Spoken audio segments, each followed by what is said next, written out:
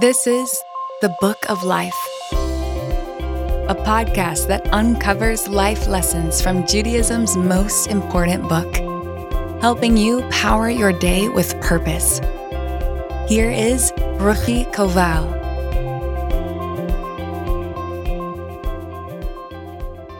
There's a big debate in the world of synagogue leadership as to whether young children should be allowed to come to services.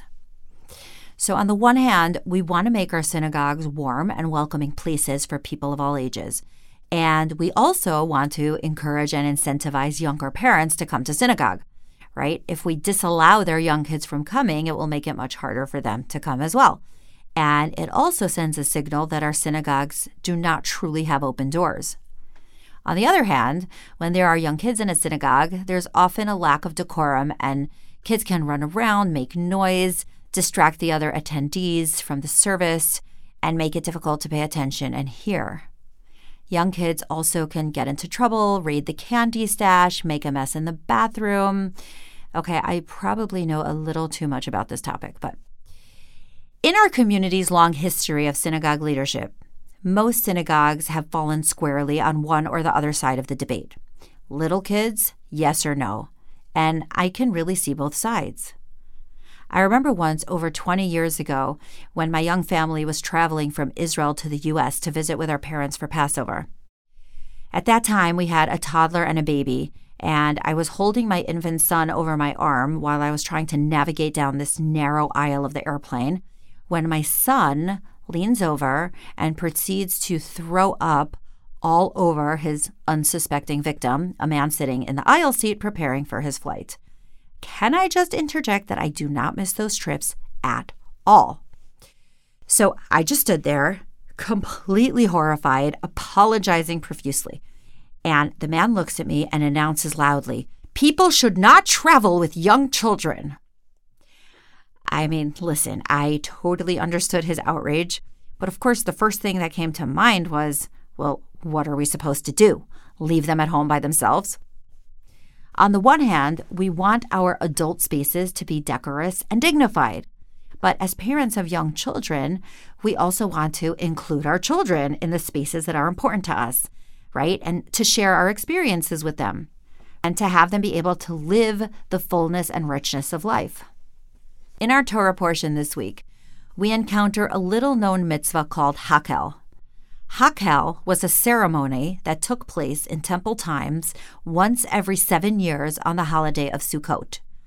The entire nation would come together at the temple to hear the king read several selected passages from the Torah on the themes of allegiance to God, upholding the covenant of Judaism, and the concepts of reward and consequences. The purpose of the ceremony was national and public affirmation of Torah. Who was to attend the ceremony? Every single man, woman, and child in the entire nation. The Talmud asks the following question: why was it important for small children to be there? They were not old enough to understand what was being read or to participate in the affirmation of the covenant or the acceptance of rewards and consequences. So why was it important for them to come? The Talmud answers, to bring reward to those who bring them. That means that by bringing their young children, the parents were demonstrating that this was an important and significant event, important and significant enough that they wanted their kids to experience it in their youngest and earliest memories. Bringing your young children is a way of showing what you value and what you want your kids to experience.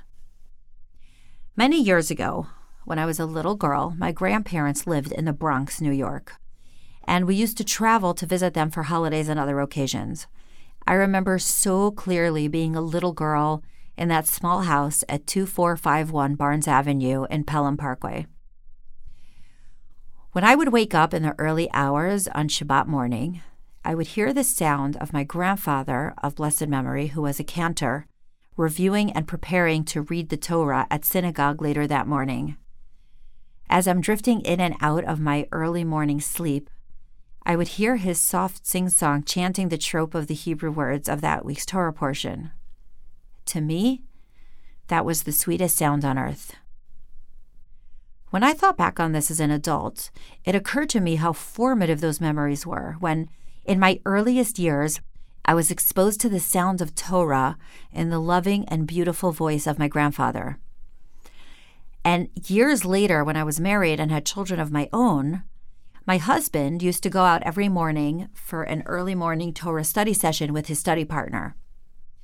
I thought of my memories of my grandfather and asked my husband if perhaps he and his study partner could instead have their session in our home, so that when our kids woke up, those were the sounds they would hear in their early morning hours of sleep and wakefulness, the sounds of their father and his study partner studying Torah together, the sounds of Judaism, the sounds of Hebrew, the sounds of engagement in Jewish life and living. For me, this was one of the most powerful benefits of the early days of the COVID lockdown. My husband, who is a rabbi, had all his Torah study sessions at home on Zoom or on the phone, and so did I.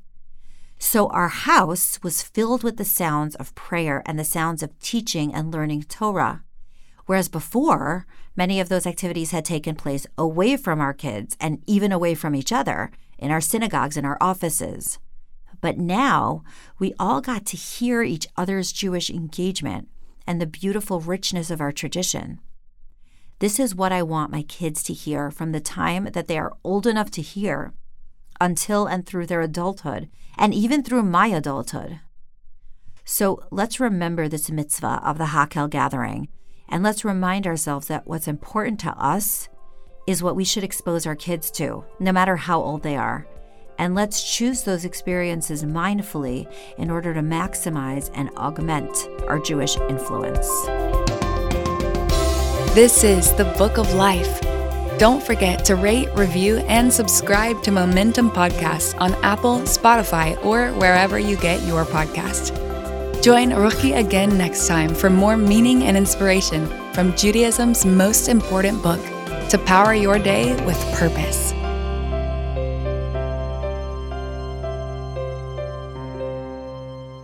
You're listening to a Momentum Podcast.